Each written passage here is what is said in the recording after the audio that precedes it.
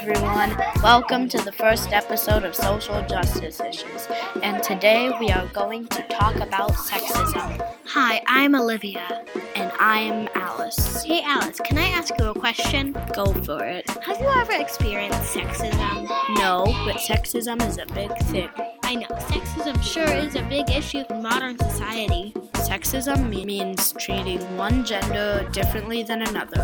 In 1988, the average woman's income was $13,806, while the men's income was $22,673. That's a difference. You are right, Olivia. That is a big difference.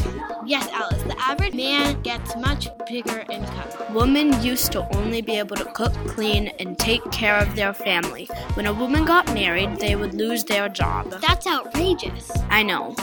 That's all for today, folks. Bye.